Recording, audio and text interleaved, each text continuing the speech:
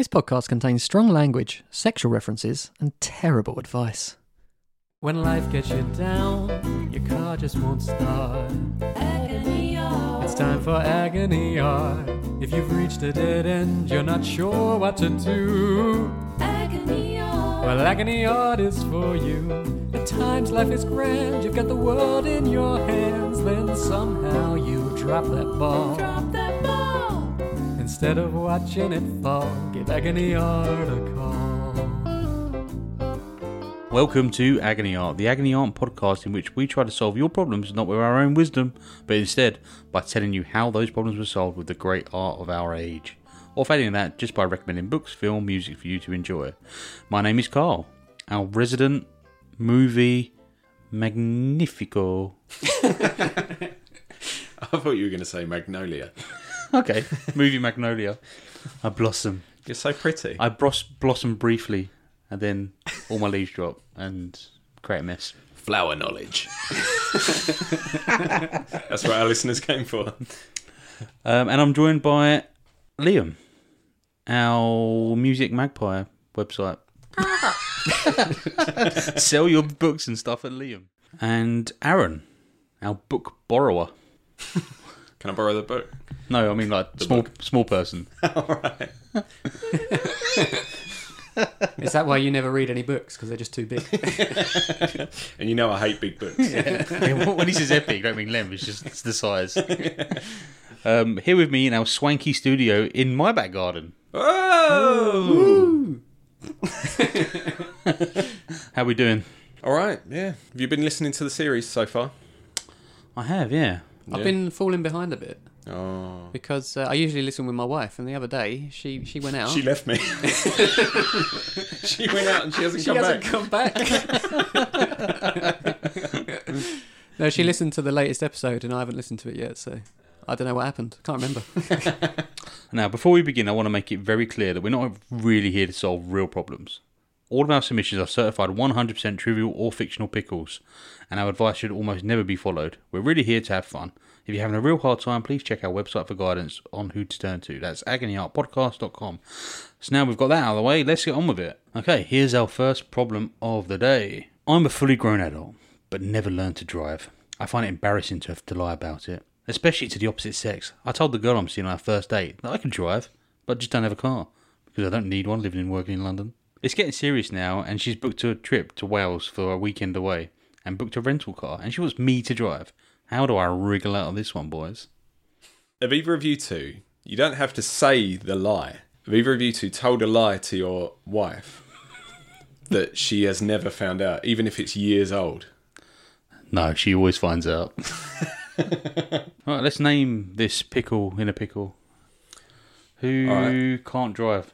David Coulthard.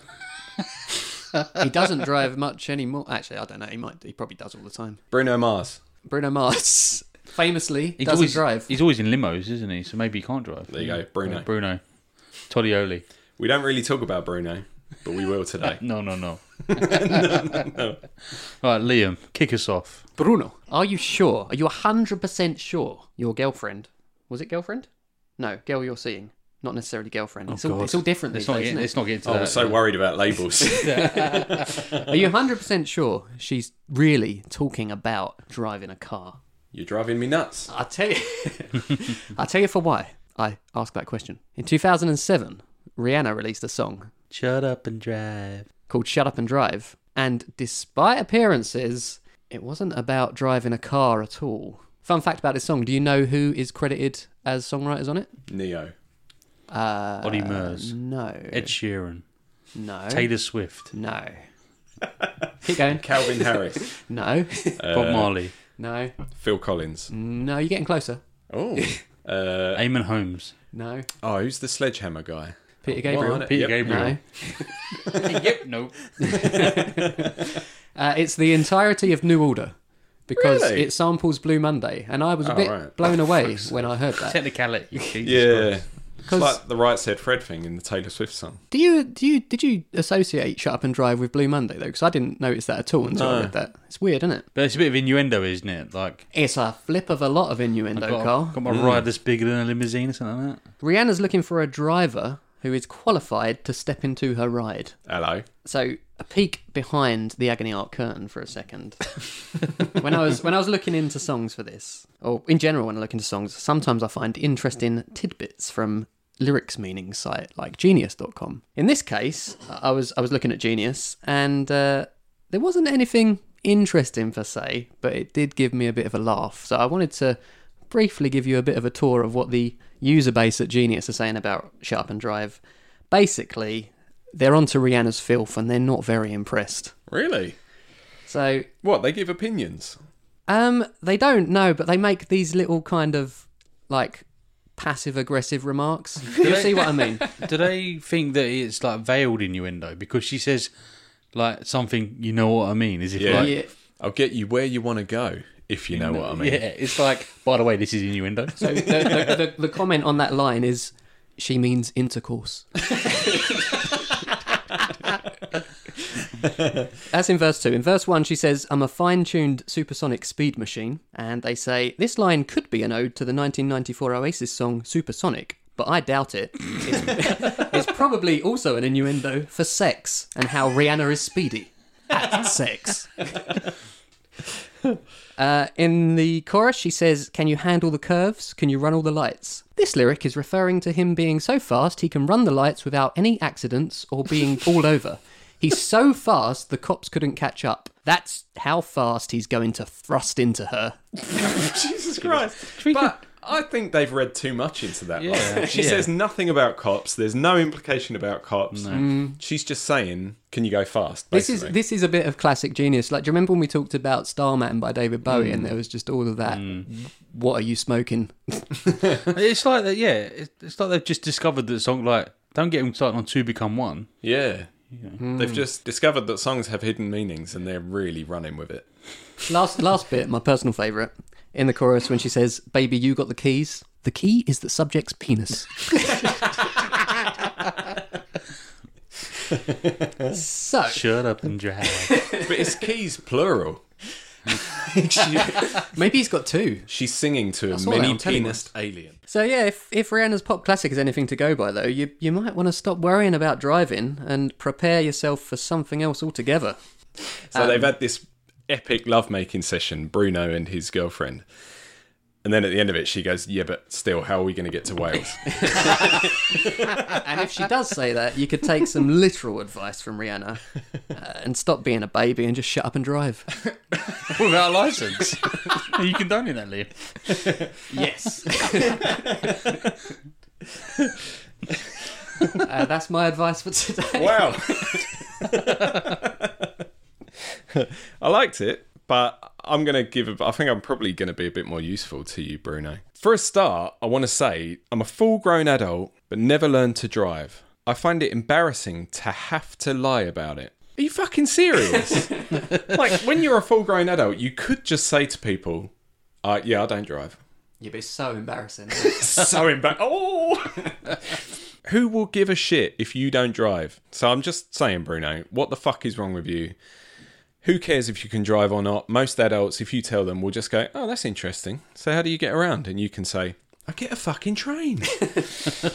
So to that end, I want to teach you what happens to liars, Bruno, with the help of The Mayor of Casterbridge by Thomas Hardy, published in 1886.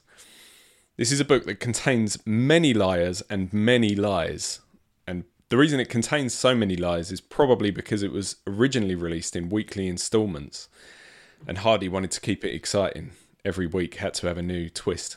But still, even though he's, keeping it twisty, it's still regarded as one of his masterpieces. So, Michael Henchard, in The Mayor of Casterbridge, is a 21-year-old hay trusser. Do you know what a hay trusser is? Someone who trusts his hay, isn't it? There you go. Who Done. has an argument with his wife at a country fair, and because he's drunk, after this argument with his wife, he decides to auction her off, along with his baby daughter. He gets 5 guineas for her, as you do. This is only up to 2017, but adjusted for inflation, in 2017, that was £69. It's a bargain. So it's probably about $3,000 today then. adjusted for today's inflation, yeah. Oh, economy jokes. Nice. We're going highbrow this In this series. economy? So that is a bargain for a woman and a child. It's crazy, isn't it? Yeah. So he wakes up with a hangover and the fear, as you would. What the fuck did I do? Maybe my wife can piece it together for me. Oh, where is she? He wants to buy them back, but he's missed them. They're gone. He vows never to touch alcohol again for 21 years. Wait, he says a time limit. Is that the vow? I don't know why he chooses 21 years. He'll be mature enough to not auction off his wife. He negotiates with himself forever. Maybe because he's 21 years old, he thinks, for the whole of my life again, I will never drink. And then once that's over, I'll drink loads. On his 42nd birthday, he sells his wife again by accident. Shit, I got drunk again. Anyway, his wife believes the auction was legally binding, so she lives with her buyer for 18 more years until he's lost at sea, at which point she decides that her life hasn't been shit enough and she decides to return to Michael Henchard. I'll seek out the bloke who sold me. Why not? I haven't suffered enough abuse in this life. Now, first lie.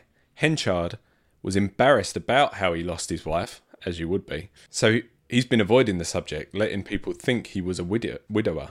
And he's become... A widiot. A widiot. He's a widiot. He's a widiot and a widower. And he's become mayor of the town in the meantime. He's become quite successful. Fucking Les Miserables.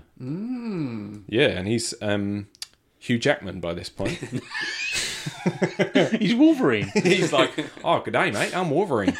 Want to see my claws? I think Les Mis would have been so much better if Hugh Jackman was Wolverine instead of Jean Valjean. And this leads to the second lie. When she returns, he proposes that they remarry after a sham courtship so that his daughter never learns of his disgrace, what he did to give them up. So when you sell them, does that dissolve your marriage? Yeah, it's confusing, isn't it? I don't know the legalities of this. Asking for a friend? That's a quick and easy way out. Why did Henry VIII do this? It's true, yeah. I'm going to sell you now. So he proposes that they, pretend to date each other and then remarry. That's the second lie of the book. All he has to do is dump his current girlfriend to achieve this, because in the meantime, he's got another girlfriend. And that's easy. Like, this other girlfriend only, nursed him through a bad illness or some shit. Like, fuck her off. Well, she could have got sold, couldn't she? Could be worse. He sounds like a bell end, doesn't he? Third lie. It turns out that Elizabeth Jane, the daughter that his sold wife has returned with, is not actually his daughter after all. The one that they had together died in infancy. And this new one is the daughter of the bloke he sold her to. And she just named her Elizabeth Jane as like a replacement. So Susan has lied about the child she's brought back. How's she rewarded for this lie? Shortly after they remarry, she dies. If you lie, you will die, Bruno. But the main guy don't die. Listen, after that, Henchard fucks people out of jobs, tries to steal his ex-girlfriend back, the one that he dumped to remarry his old wife that he sold, tries to steal her back off of some bloke who was trying to bang his not daughter. It's a bit Shakespearean, all this intertwining love affairs, isn't it? And Henchard tells the fourth lie when Elizabeth Jane's real dad returns from being lost at sea to reclaim her. He tells him that she's dead so that he'll fuck off. And after all this fuckwittery, after 4 lies, Henchard has no choice but to turn back to the drink. Oh. This is after his vow has expired, though. Oh, okay. So, yeah. So he's all right. That's fine. And he drinks himself to death, leaving only a note saying that he wants to be forgotten. So, Bruno, my lesson in 2 cases, Susan and Michael Henchard, is if you lie, you will die. For someone who wants to be forgotten, he did a lot of memorable, shitty stuff. Did he? This vow of not drinking alcohol, did he tell anyone about that? Because it sounds a lot to me like it got to 21 years and he was just like, I've done long enough. I'll just pretend it was only for that long and then I'll start drinking again. Yeah, guys, I said it would be 21 years. None of you were listening. I said I was never going to drink again. for 21 years. And you didn't hear the second bit. Interesting. So if you lie, you'll die. Shut up and drive out a license, in which case you'll probably die. Good stuff, guys. Excellent. Yeah, it's not even without a license, it's without the ability to drive. I didn't think about that. So I think this is a issue about growing up. Like you said, Aaron, why lie about it? You need to grow up. So I'm going to talk about Big Daddy from 1999. Oh, I thought you were going to talk about Grown Up. Directed by Dennis Dugan. Might be Duggan. I'm going to say Dugan. So exotic. Dugan. Denis Dugan. But first, one of the best things I've discovered is higher or lower Rotten Tomato scores for Adam Sandler films. Because what a plethora of things he's done. And probably wildly varying as well. Let's find out. So I'll start you off with our Control film, Uncut Gems. Not seen it. Have you seen it? No. I really want to, and my wife really doesn't want to. I've heard that for the whole time you feel horribly anxious. Like the whole That film doesn't makes sound like you something feel you anxious. want to do. It's okay if it's not my life. Okay, so 91% on Rotten Tomatoes. Ooh. Critic score as well. So a big outing for Adam Sandler. It's kind of like his, oh my God, he's a serious actor kind of film. Oh my God, this guy can act. 40 years after he started acting. Is it not a comedy then? I don't know. So Liam, Uncut Gems 91%. Grown Ups, higher or lower? Grown Up. It's the one where they're on a flume in the picture. Yeah, that's how I know it as well, yeah. I thought I'd seen this, but I was thinking of Role Models, which is not an Adam Sandler film. I think it's probably going to be lower than 91%. You're correct, 11%. Whew. Aaron, It's harsh. Hotel Transylvania 3. He plays Higher. Jack. Higher, 62%. It's the best of the Hotel Transylvanias, according Is to Rotten it? Tomatoes. Liam, Grown Ups 2. Well, if Grown Ups 1 was 11, it's got to be lower. 8%. Oh! 8. Film close to my heart, PBMC 2. Paul Blart, Mall Cop 2. Higher or lower than 8%? Higher, but marginally, I reckon. 6%. Oh my me. God. Liam, Jack and Jill. This is where he plays twins, woman and male. Yeah. And just to give you a clue, Liam, I think it was panned, wasn't it? Yeah. But I think it's going to be low, but is it going to be lower than 6%? I don't think so. Higher? Higher. 3%. Oh my God. All right, let's get back into less murky territory. So what is the percentage, by the way? Is it... Critics, positive reviews from critics. So out of all the critics, all the positive reviews? 3% think it was good. Wow. Click, Aaron. Higher than 3. 34%. Mr. Deeds, which I remember being quite a good one. Higher. Lower, 22%. Aaron, Little Nicky, another classic. I loved that film as a teenager. I'm sure I wouldn't now if I watched it. I would put it higher. 21%. Marginal. Jeez. Liam, Juice Bigelow, Mal Gigolo. I've not seen this either. This strikes me as a film that you would love, Aaron. I don't know if you've seen it, though. I haven't seen it. Higher. 22%. Very good. Oh, smashed it. This is a good one, better than the Batman one, because they're much closer, aren't they? The Water Boy, Aaron. Oh, I love that film absolute as well. classic, Yeah. We're on 22. Higher. 33%. Which seems good for an Adam Sandler film now, doesn't it? Yeah. Yeah. Okay, Big Daddy, subject of the day. Not seen it. Oh my You've God. never seen Big Daddy? No. You got I problems. wipe my own ass. That's not a quote. Hey, look, he's pissing on his own. Lower. 39%. Higher.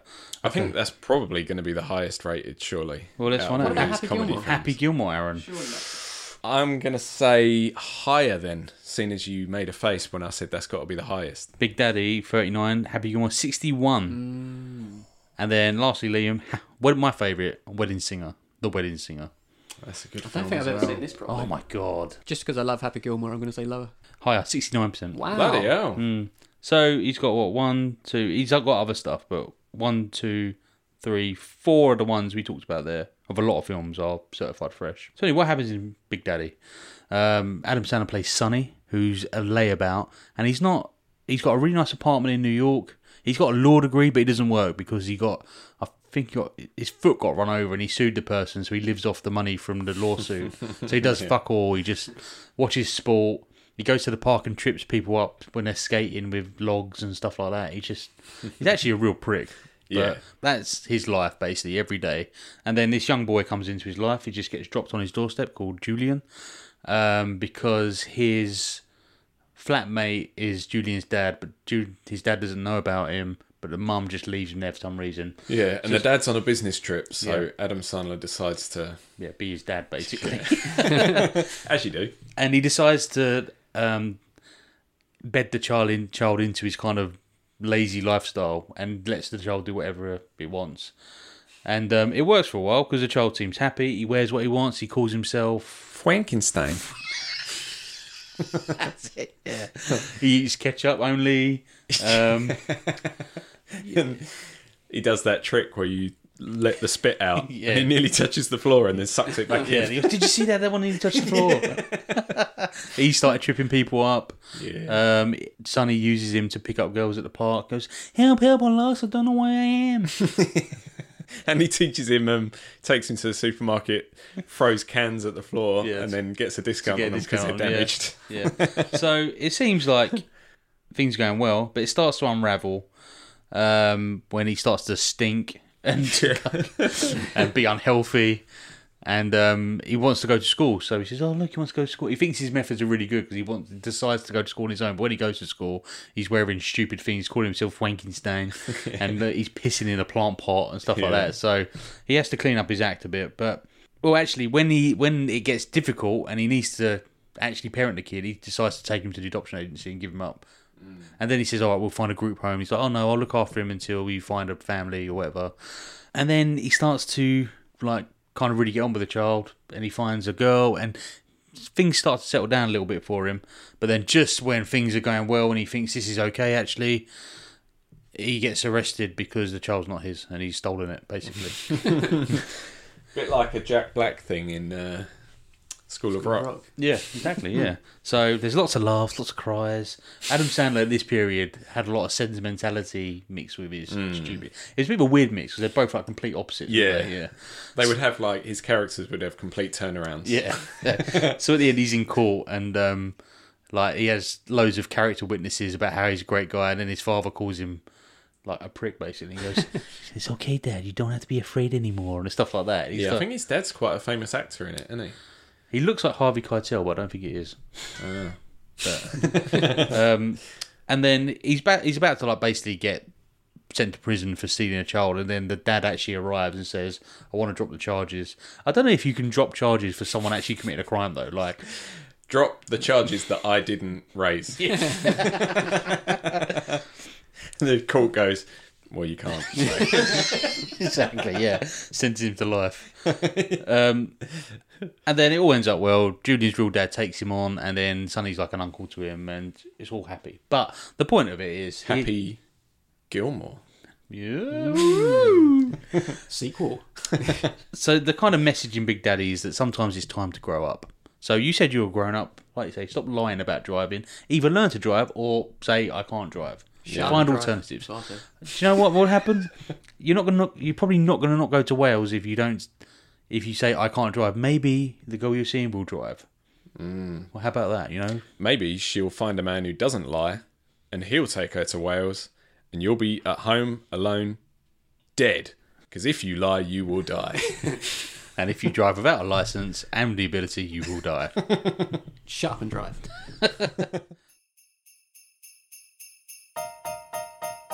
Whoa there, Rudolph.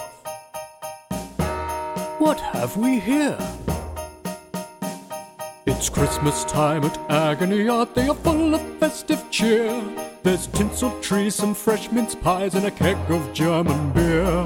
The hosts can't wait till Christmas Day, but for them there'll be a twist. For I have heard their crude podcast, and they're on the naughty list.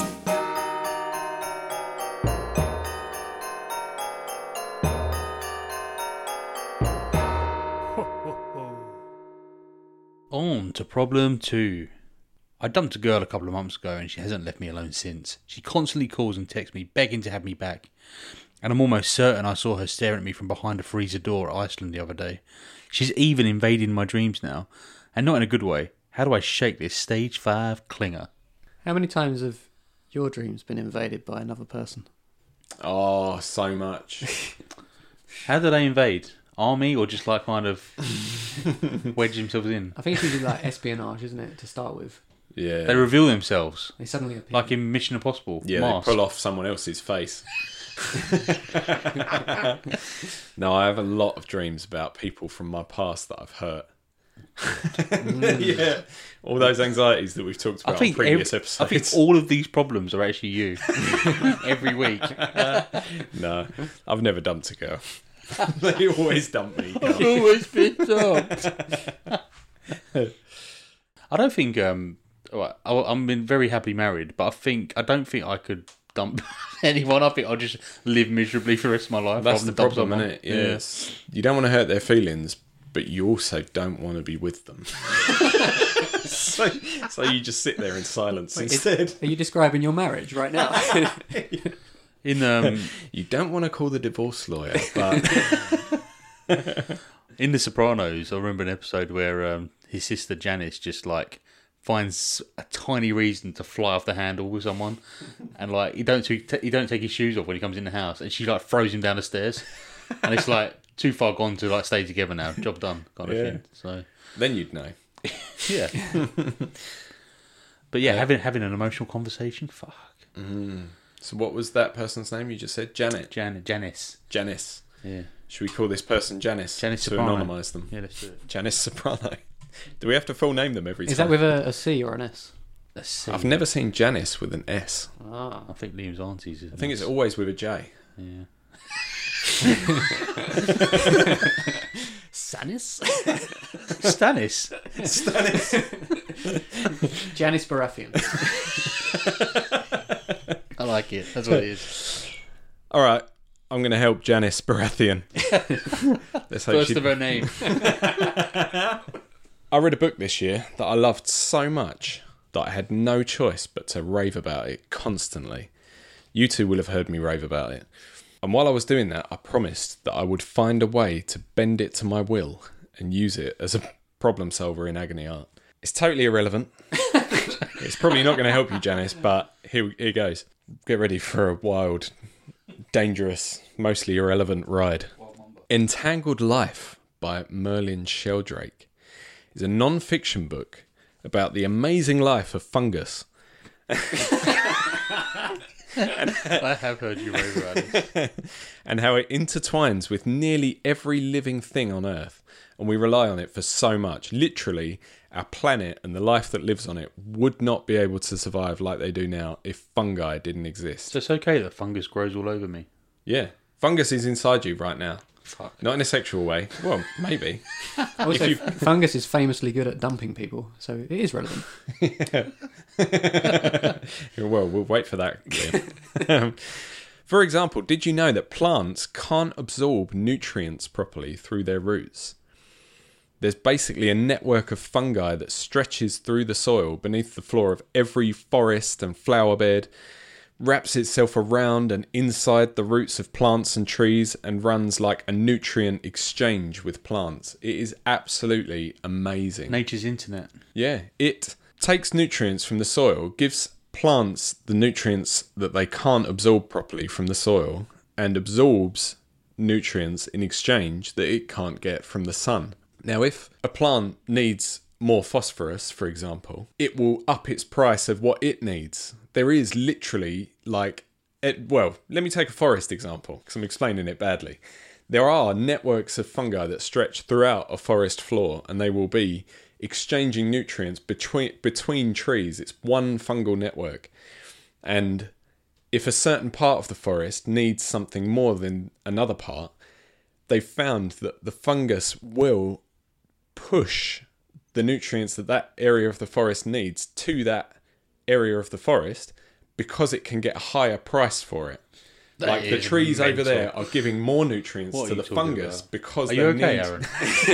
I swear it's like a trading floor. They're like, buy, Yeah, sell. Profiteering, that's what it is. And they don't know if it's because they know they're getting a higher price, there's some kind of intelligence there, or they just notice, there's less phosphorus in this part of the thing, so I'll even it out for myself. Maybe the fungus isn't But it's amazing. It is incredible. Am I right? I've heard, and is this right, that a tree will send nutrients to its kind of offspring before other trees and stuff like that via the fungal network? I don't know. Maybe. When the tree falls in the forest and only the fungus is there to hear it, does it make a sound? Yeah. The fungus goes, "You all right, mate? Do you want some nutrients?" Hello. Give you some plasters. Like moans about the noise. Fucking hell, that was loud. I'm trying to fungus here. Hey, I'm fungusing here. Anyway, and this kind of relationship is the very reason that the term symbiosis was invented. This is symbiotic relationship goals. More amazing fungi, Ophiocordyceps. They infect carpenter ants, take over their bodies, and control them like puppets. The ants walk around being controlled by the fungus. This is where The Last of Us got the idea, isn't it? Let me get to that. All right, sorry.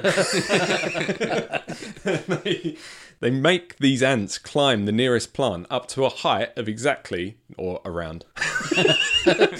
It's either 25 or 45 centimetres. I wrote this from memory.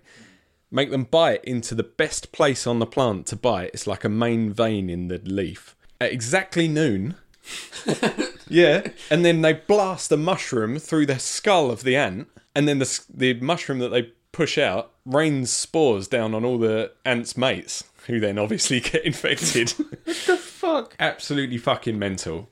And if you look it up, look at a picture of these ants, it is so scary. And you're right, Liam. A strain of this is what inspired The Last of Us. A strain of this is the cause of all the zombies in The Last of Us, which is an amazing video game and Upcoming a TV show series. coming to HBO on January the 15th. So that's only a few weeks away. They've been doing this for 48 million years as well. We found... Not we. You How and involved I, are you in this? You and I have done nothing. So that's an amazing fungus. Psilocybin producing mushrooms, which are magic mushrooms, and what we make LSD out of. When are we doing that? Well, listen to this, Liam. Have been found over and over again to be miracle cures for all kind of mind fuckery. So much so that I genuinely do want to do some magic mushrooms. So if you're up for it, well, I will do it. To see if it works some kind of magic on the anxieties that we keep mentioning. Listen to this. It might push the bad nutrients that are bad anxiety out of your brain and install Yeah, out good of my ones. butthole. And into a tree. You see like ghouls come out your ass. Listen to this direct quote from the book. In 2016, 2 sister studies at New York University and Johns Hopkins University administered psilocybin alongside a course of psychotherapy to patients suffering from anxiety, depression, and existential distress following diagnoses with terminal cancer. After a single dose of psilocybin, 80% of patients showed substantial reductions in their psychological symptoms, reductions that persisted for at least 6 months after the dose. Psilocybin reduced demoralization and hopelessness, improved spiritual well-being, and increased quality of life. Participants described exalted feelings of joy, bliss, and love, and a movement from feelings of separateness to interconnectedness. More than 70% of participants rated their experience as one of the top 5 most meaningful experiences in their lives. How amazing is that? That's incredible. I'm not stopping there, Carl. Oh. I put on a timer and I'm going to exhaust it myself.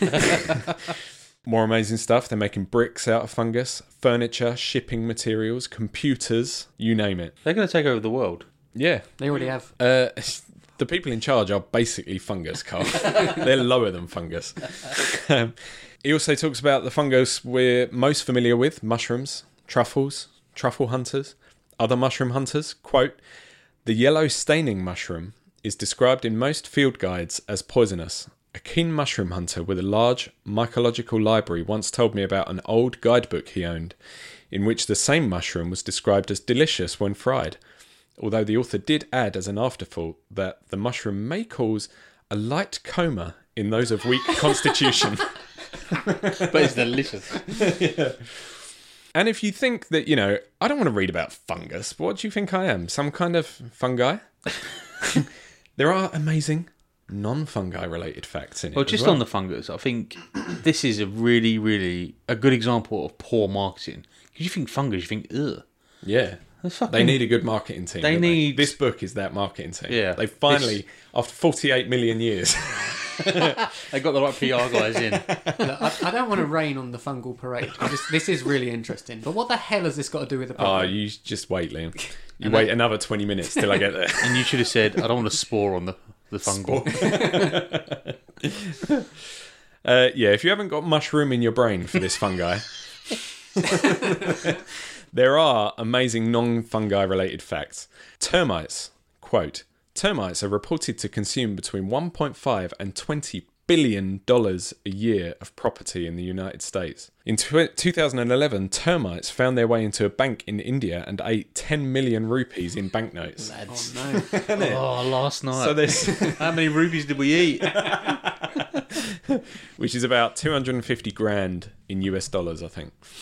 Now, a disclaimer, it's apart from the bits that I directly quoted, it's possible that a lot of what I just said is bullshit because it's all incredibly clever and interesting, and I wrote a lot of it from memory, and some of it might have been too big for my tiny brain. This is just how I remember what I read. So it depends on whether I interpreted it properly. But if I got it wrong, then that's good, because it means you'll have to read it to get the correct information. Read this book. Anyway, suppose what I'm saying, Liam, is... Janice. I forgot the problem, actually. Janice, is your ex really obsessed with you? Or are you obsessed with her? You're seeing her everywhere after all. Was she really at Iceland? Or were you just thinking about her so much that you hallucinated? Like someone on magic mushrooms? Gotcha. Oh. Or are you, like a forest and its fungus, obsessed with each other? Are you made for each other? Like mycelium and plant roots? Is it a symbiotic relationship, the likes of which could make for the single most interesting book I've read all year? If so, then you really have no choice. Just like those amazing trees and their fungus friends, like bread and its yeast is a fungus, like our guts and their vital microbes, like all of the beautiful nature that relies so much on incredible fungus, you are made for each other, and the only way you can survive is by being together. Or, if not, you could hide in the dark like a truffle until she leaves you alone. Or a pig comes and finds you. And then Nicolas Cage turns up. Aaron Dunn. I don't know how to follow that. Well, when I heard this problem, I didn't think about fungus at all. What? You didn't read the problem right, did you? It reminded me of a song that I think we've mentioned in passing before, but I've never discussed in detail. Shut up and drive. Shut up and fungus. And that is the Police's friends of the show, the Police's 1983 single, Every Breath You Take, the classic stalker anthem. On the slim chance that you haven't heard this song, the reason why everyone thinks it's a stalker's anthem is because of the words, and here is a brief snippet. Every single day, every word you say, every game you play, every night you stay, I'll be watching you. From behind a freezer door at Iceland. Supermarkets are available. I think this is a particularly interesting song, though, because usually when you hear songs like this, the original intention was like quite innocent, and it's like only in hindsight people are like, that's a weird song. But no, apparently Sting was quite shocked at how many people thought it was a nice love song at the time, because he intentionally wrote it to be dark and brooding and to sound like a stalker. And you can see in the video is the Police performing it in like I think it's supposed to be like a jazz bar. It's shot in black and white. He's on a double bass playing it. And while he's playing his double bass, he's like, I'll be watching you. And he looks really angry. And everyone's like, oh, he looks so angry. Why does he look so angry? This is such a nice song. And he was like, it's not a nice song. It's a bit rich for someone to be watching you all the time, but then also saying, don't stand so close to me. Maybe you can watch him easier if he says, come stand closer to me. And then when someone does leave him alone, he's like, I'm lonely. Mixed messages still. Can't fucking make his mind up, can he? The song doesn't really help because it continues in that same vein throughout, and lyrically it's about like grief and anger after a romantic separation. So it's not that helpful. But I'm not just going to stop there, because this is agony art after all. And I thought to myself, why not look At fungus. at the fungus behind it? No, at the agony behind the art. Oh. So Sting wrote this in 1982 after separating from his wife, the actress Frances Tumulty. Do you know her? No. No, me neither. And the split was quite the cause for controversy at the time, because they had 2 kids, and Sting had an affair with their next door neighbour and Tumulty's reported best friend, Trudy Styler. And the papers, as you might imagine, had a field day. They were like, "Oh, this is terrible, rah, rah, rah." Which, to be honest, it was pretty bad. Yeah. And so he wrote Every Breath You Take, the song about the angry ex-lover, during this time. And as far as I know, he's never come out and said it was about his ex-wife. But you got to wonder where he got that inspiration from, don't you? What does Genius say? This is about his ex-wife. I think She can go through all the lights and run from the cops.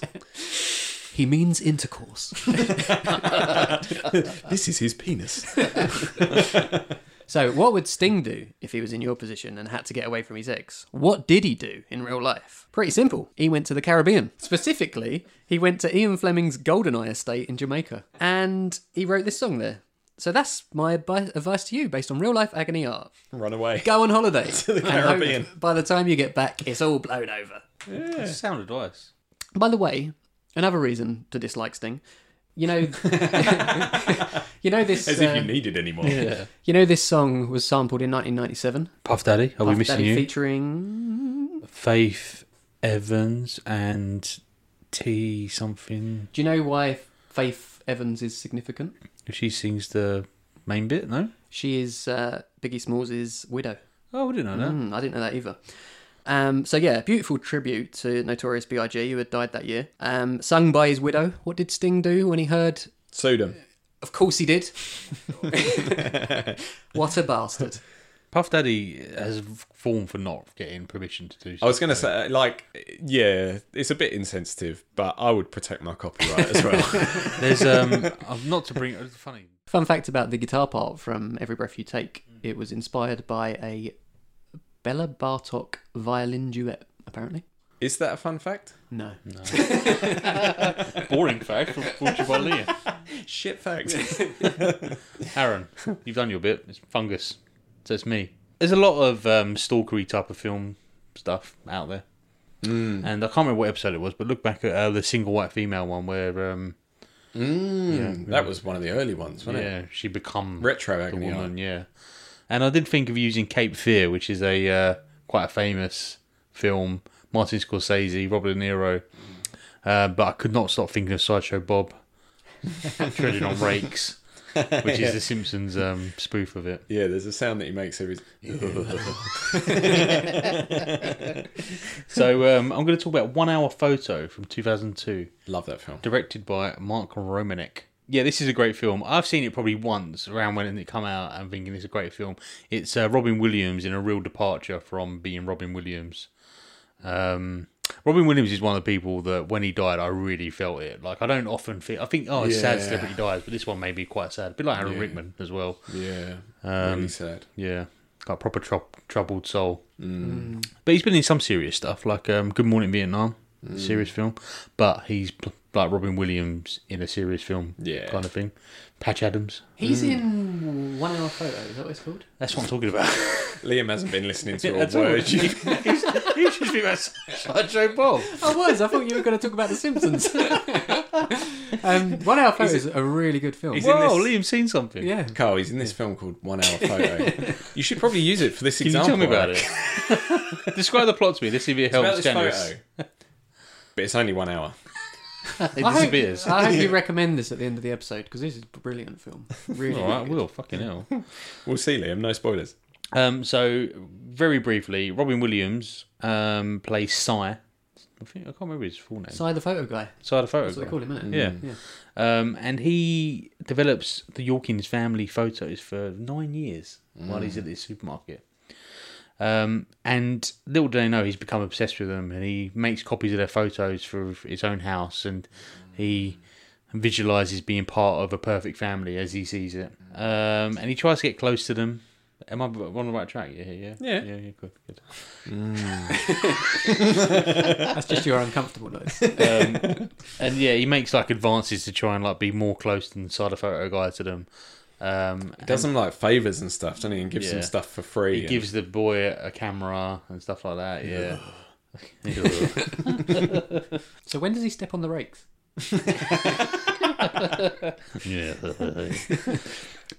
For some reason, because plot, the supermarket do an audit and they find out that over the last 9 years he's developed way more photos than he's charged for. So he gets caught for the copying thing. And they also find out via audit that he takes 90-minute lunch breaks. I don't know how you audit that. Unless he stamps in and out, I don't know. Yeah. That's more than 1 hour. Yeah, but he's not developing. It's not 1 hour. It's not 1 hour lunchtime. It's not called that. This reminds me of a film called 1 Hour Lunchtime. And he gives stuff away like the camera to the boy. I think Jake, his name is. So he gets dismissed, sacked, and it starts his kind of psychotic break, which is also made worse when he discovers Mr. Yorkin is having an affair, and that shatters his visualization of being a perfect family. So whilst he seems creepy, it seems like everything's okay because he's just obsessed with his perfect family. Like it's weird, but there's no like. He doesn't want to harm them. No. In any way. Exactly. But that's just step one to wanting to harm them, isn't it? Yeah, probably, yeah. Watching them and stealing their photos and putting them on a mural wall that you have dedicated to their family. Is that weird? It's just step one to murdering them. I would argue it's probably step 4 or 5. No, step one. Okay. Everything else up to that is fine. It's a slippery slope. So the police get kind of wind of his behaviour and they're investigating him. And he follows Mr. York into a motel where he's doing the wild mamba with his mistress. And he holds them by knife point and makes them pose in sexual positions. Oh, God, while yeah, he takes fucking hell. And he takes photos. The police turn up and he runs away, but he gets apprehended and he says, I was just taking photos. In a creepy way. Yeah. Just like the genie from Aladdin, yeah. Cave of Wonders. That's not a genie. But under interrogation, it kind of turns out that he was abused and photos were taken of him as a child, and he didn't have a perfect family at all. Far from it. He was just an abused child. So, and then they look at the photos, and he doesn't take photos of them in sexual positions. He takes photos of objects in the hotel room. Yeah. So you kind of left feeling a little bit of sympathy for weird side of photo guy. Still very creeped out by him, but you do feel a bit sorry for him. Yeah. Especially because it's Robbie Williams. I'm loving that family instead. Because it's Robin Williams. Yeah. Yeah. I think that's why I liked it so much, because it was a related Robin to Williams film, and you expect it to be like goofy and stuff, and it just isn't. It's the total opposite of that, isn't it? Yeah. We watched it literally about a year ago. Did you? I think my wife had never seen it, so I was like, you have to see this film. Did you like and she was underwhelmed. Underwhelmed. Oh, for fuck's sake. Because I built it up too much for Yeah. me. Yeah. Like, Yeah. You can't show people anything. No. It always ends badly. yeah. Oh, tell me about it, man. She was underwhelmed with the other thing that I showed her that day. So my point is actually, yeah, it's creepy, but maybe get under the skin of the problem. She's obviously a troubled person, and so you either run away on holiday or tackle it head on. She might not kill you. She might just take your photo. And put it on her wall of photos she's got of you. Yeah. And if she gets it developed within 1 hour, that's pretty good. Yeah, that's good. Yeah. Yeah. No, it's not these days. Snappy snaps. These days you can literally upload it to your computer straight Oh, away. it's not the same. Though, Can you? It's Is not there the like a same. website for an online creepy mural? Yeah, printmycreepymural.com. So I think, yeah, you know, the girl's having a bit of a problem, so maybe try and help her. What's your problem? There's no use trying to pretend you haven't got one. The three of us are here to lend a friendly ear and help you out with all that strife that's lately marked your life. Why not divulge it? You never know, we may have tips that help you solve it. We know it's unlikely, but it's an impossibility if you don't share your problem.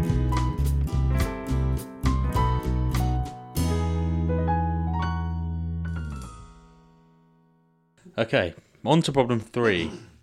I think I've pissed my mate off by making a joke at the expense of his girlfriend. It wasn't a terribly funny joke, but she didn't mind, and if he'd ignored the whole thing, it would have been over and forgotten in a matter of seconds. But for some reason, it really bothered him, and he's been offering me ever since. Should I give him what he wants and apologise, and run the risk of making him feel like he was right for a strop, or just wait for it to blow over? Go to the Winchester. Nice pint. There's quite a famous example of this that we joked about in episode 1. Will Smith and Chris Rock. Yeah. Keep my wife's name out of your fucking mouth. Yeah. It's so uncool for someone so cool. Yeah, I think that's it was an uncool, wasn't it? that's a very extreme example, isn't it? Yeah. Obviously, Chris Rock's joke, like this example, wasn't that funny, really. But Will Smith actually became the bad guy by acting that way, didn't he? And that's all for this episode. Will Smith, that's another enemy of the podcast. Sting Will Smith. The list is getting bigger. So is the person... This person This is Chris Rock. Yeah. So we call him Chris. Yeah. Shall I kick us off with some advice? Do it. Are you aware of a TV show called Nevermind the Buzzcocks? Yeah. You're going to talk about Preston. No. Oh. Yeah, I am, yeah. So in 2007, this is during the Simon Amstel hosting of Nevermind the Buzzcocks. Very famously, he offended Preston from the Ordinary Boys so much that he stormed off and didn't come back. Remember this? Did you watch it at the time? Yep. I remember thinking that it wasn't really something to be that offended about, but I can't remember exactly what you said. So I implore you to watch it back, because it seems like at the time. So basically, what Simon Amstel does is he reads from his wife Chantel Hooton book, autobiography. Well, first off, he introduces Preston by saying Preston was worried the marriage would isolate hardcore Ordinary Boys fans, but luckily neither of them were in the country or existed. So he gets off to like it's going to be a Preston beating session from the off, and then he reads. So she was a Paris Hilton lookalike, if you remember. Yeah. He goes, the Paris Hilton work was a low point for me, Simon read tauntingly. It wasn't what I wanted to be doing, and on top of that, it caused me some real problems with my hair. And then the other bit he read was Chantel felt posh and upmarket during a Daily Mail shoot. And that's when he marched off. So you would be unhappy about it because they're insulting your wife. I just feel, watching it back, it's like real low-hanging fruit as well. Yeah. Like, do you know what I mean? It's like, yeah, she's meant to be stupid and ditzy. Taking a piss is really easy to do. Yeah. And you're obviously baiting Preston as well. Yeah. So I kind of, I see it a little bit differently. I've always thought, until I did this research, that Preston's a dick. Yeah, I don't know. I'm not going to say rule it out. I'm not going to say you're wrong. Yeah, I wouldn't roll it out. No, I wouldn't leave it, yeah. But yes, he's probably justified. But at the same time, like there's some kind of weighting in my mind against Preston because he would have known what kind of show it was. There was always someone that they took the piss out of on Nevermind the Buzzcocks. And if you're invited onto the show, you have to think, am I going to be that person? And if so, how am I going to react? Yeah. You have to... Prep for it, yeah. Yeah. Or you'd go, I don't want to be that person, so I'm going to say no. Thanks. Yeah, it's true. But at the same time, you know, that someone shouldn't have to be treated like that. So I used to really like Nevermind the Buzzcocks, but now whenever I see clips of it, I just find that whole humour just a bit annoying. You know, that whole like apathetic, incredibly dry, done, isn't it? Yeah. But post this incident, Preston reflected on it in an interview to BBC, and he said, I'm struggling to think of why I would have acted so weird. Simon is a funny, charming and likeable person, which made walking off all the more embarrassing. So he's reflected poorly on it himself, and he probably thinks what you thought, like, I should have had it. I kind of should have prepared for that. You got to wonder how much you didn't see though, because they wouldn't have aired the whole thing, would they? Yeah, they would probably edited out some jokes and stuff. And then he said, I wanted the floor to swallow up and eat me. So I did the next best thing and ran away, which is terrible because I'm not really that sort of person to walk away from confrontation. I'm not really the sort of person to talk it out. So I don't know whether he's saying what he thinks he should have done post thing, but what did Preston go on to do? Not a lot, really. Fuck all. Yeah. Well, to be honest, I thought that as well, because Ordinary Boys split up. They had a reunion tour, but then he wrote songs. He's writing songs for Liam Payne, Ollie Murs, Cher. So he's active. Cher. He wrote Believe. He wrote Believe. Do you believe I stormed out of Buzzcocks? So when you say he didn't go on to do much, you're underplaying it a little bit. Yeah, he actually He went did. on to do loads. He's kind of, whilst he's not like headlining a band, he's active and working, which is good. Simon Amstell, what the fuck has he done? He made a film called Carnage about vegans, and Benjamin, which made $100,000 at the box office. So really, What budget was it? it didn't say it. Might have been a 90 grand budget. It's 10 grand profit. So I think it might have been. You're right. I don't know what people expected from the Ordinary Boys, though. I mean, the clue's in the name, isn't it? I love you, you know that, don't you? What's going on? Carl's finally cracked. I believe that was an Ordinary Boys song, no? I think it was. Yeah. Was it? That's what they used to intro Preston on the Buzzcocks episode. What's the point of this? I suppose it's you are the one that made the joke. You're Simon Amstell. Your mate is Preston. So how is this? This episode is all remembered. It doesn't matter what they went on to do. It's pretty much remembered as Preston being a dick. So maybe hold fast. Let him be the petulant little, because if the girlfriend didn't mind and it wasn't that funny, people would be like, why the hell are you pissed off about that? So it doesn't really matter what he thinks. It matters what kind of everyone else thinks, I suppose. So Yeah. And maybe years later, your friend will reflect on it in an interview with the BBC. yeah. Saying, I don't know why I was so pissed off. I'm usually the person to talk it out. Yeah, I just wrote a song for Cher, by the way. Do you believe? So that's me. Okay, so leave it. Just let it simmer. I don't think you should let it simmer. I read another book this year. I've read 2 whole books this year. Are you okay? My eyes hurt. One of them was Amsterdam by Ian McEwan, winner of the 1998 Booker Prize. Very good at portraying Gandalf. It starts at the funeral of Molly Lane. She was a woman who was full of life, worshipped by straight men everywhere, many of whom she ended up shagging. Nice. Shagadelic, baby. And 3 of her ex-lovers meet at this funeral. 2 of them, Vernon, editor of a slowly failing newspaper, and Clive, composer, he's writing the theme tune for the Millennium, which is a bit weird, are old friends, and they're brought together by the love of Molly. The other is Julian Garmany, current Foreign Secretary, who they despise and can't understand why she ever would have banged him. The implication being that he's a Tory. He doesn't say that, I don't think, but, he's right-wing and she was very liberal. So they're like, why would she ever have banged him? A while later, her widower, George, offers Vernon, the newspaper editor, something that might just save his paper. Pictures of Julian Garmany, the right-wing bloke, dressed in traditionally women's clothing. And I think some makeup as well. And since he's a hardline conservative, and this is the 90s, as far as I recall, it'll be huge as an exclusive, because, it'll be like, look at this guy. He's 1 minute he's being all right-wing, and the next he's cross-dressing. Oh my God. Avant-garde. Avant-garde. How avant-garde is that clothing? I don't know what avant-garde means, do you? But Clive, the composer, the old friend of Vernon, doesn't agree with publishing them.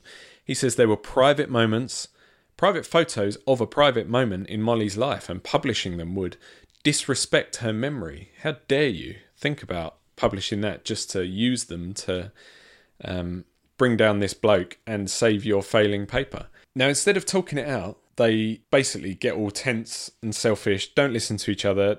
Neither of them takes a moment to think, and they escalate the argument massively. They start to go like tit for tat in an ever-escalating feud.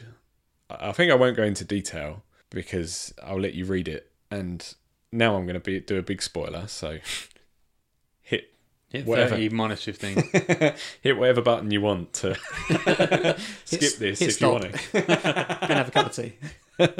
If you want to skip this, the feud escalates until they kill each other. Oh, book done. Yeah.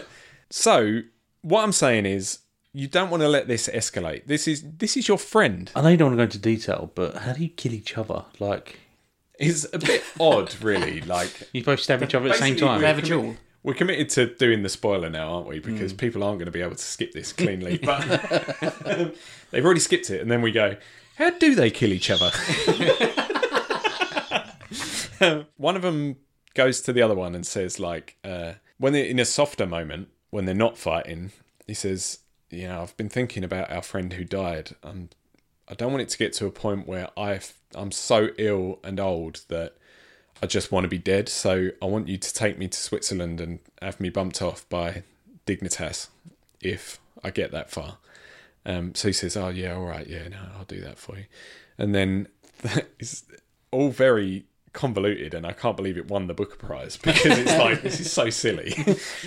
It ends up there's a convention in Switzerland or something, and they both arranged to have the cocktail fed to the other person, the drug cocktail that kills you.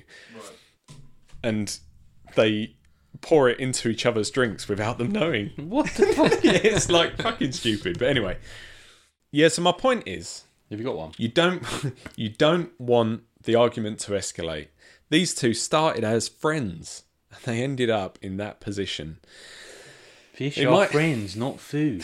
It might seem like you're giving in to ridiculous demands, but I think it's worth swallowing your pride and apologising, even if you do it insincerely, even if you don't mean it. I mean, I don't think in society enough use is made of the insincere apology.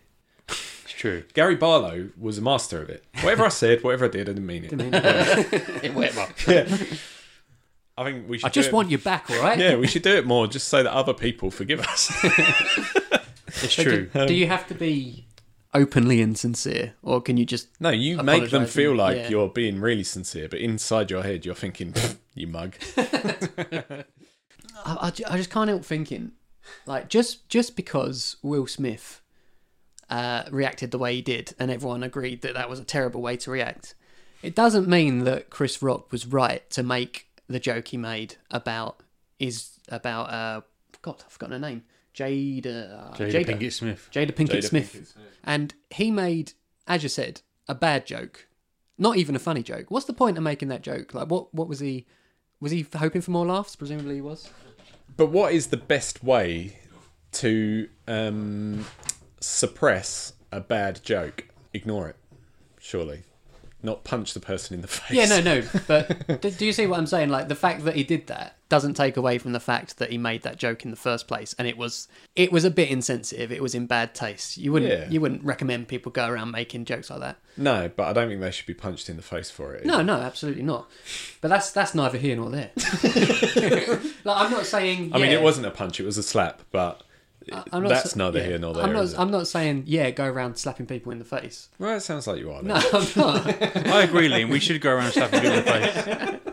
I'm saying you should. Episode over. That's all we got time for today. I'm saying you should reflect on what you did and, have a real conversation with yourself and think, should I have made that joke in the first place? Should I rethink the type of jokes I'm making? Because it's one thing to make a joke that's really funny, that is at someone's expense, but everyone can laugh at it and, they might not be that bothered.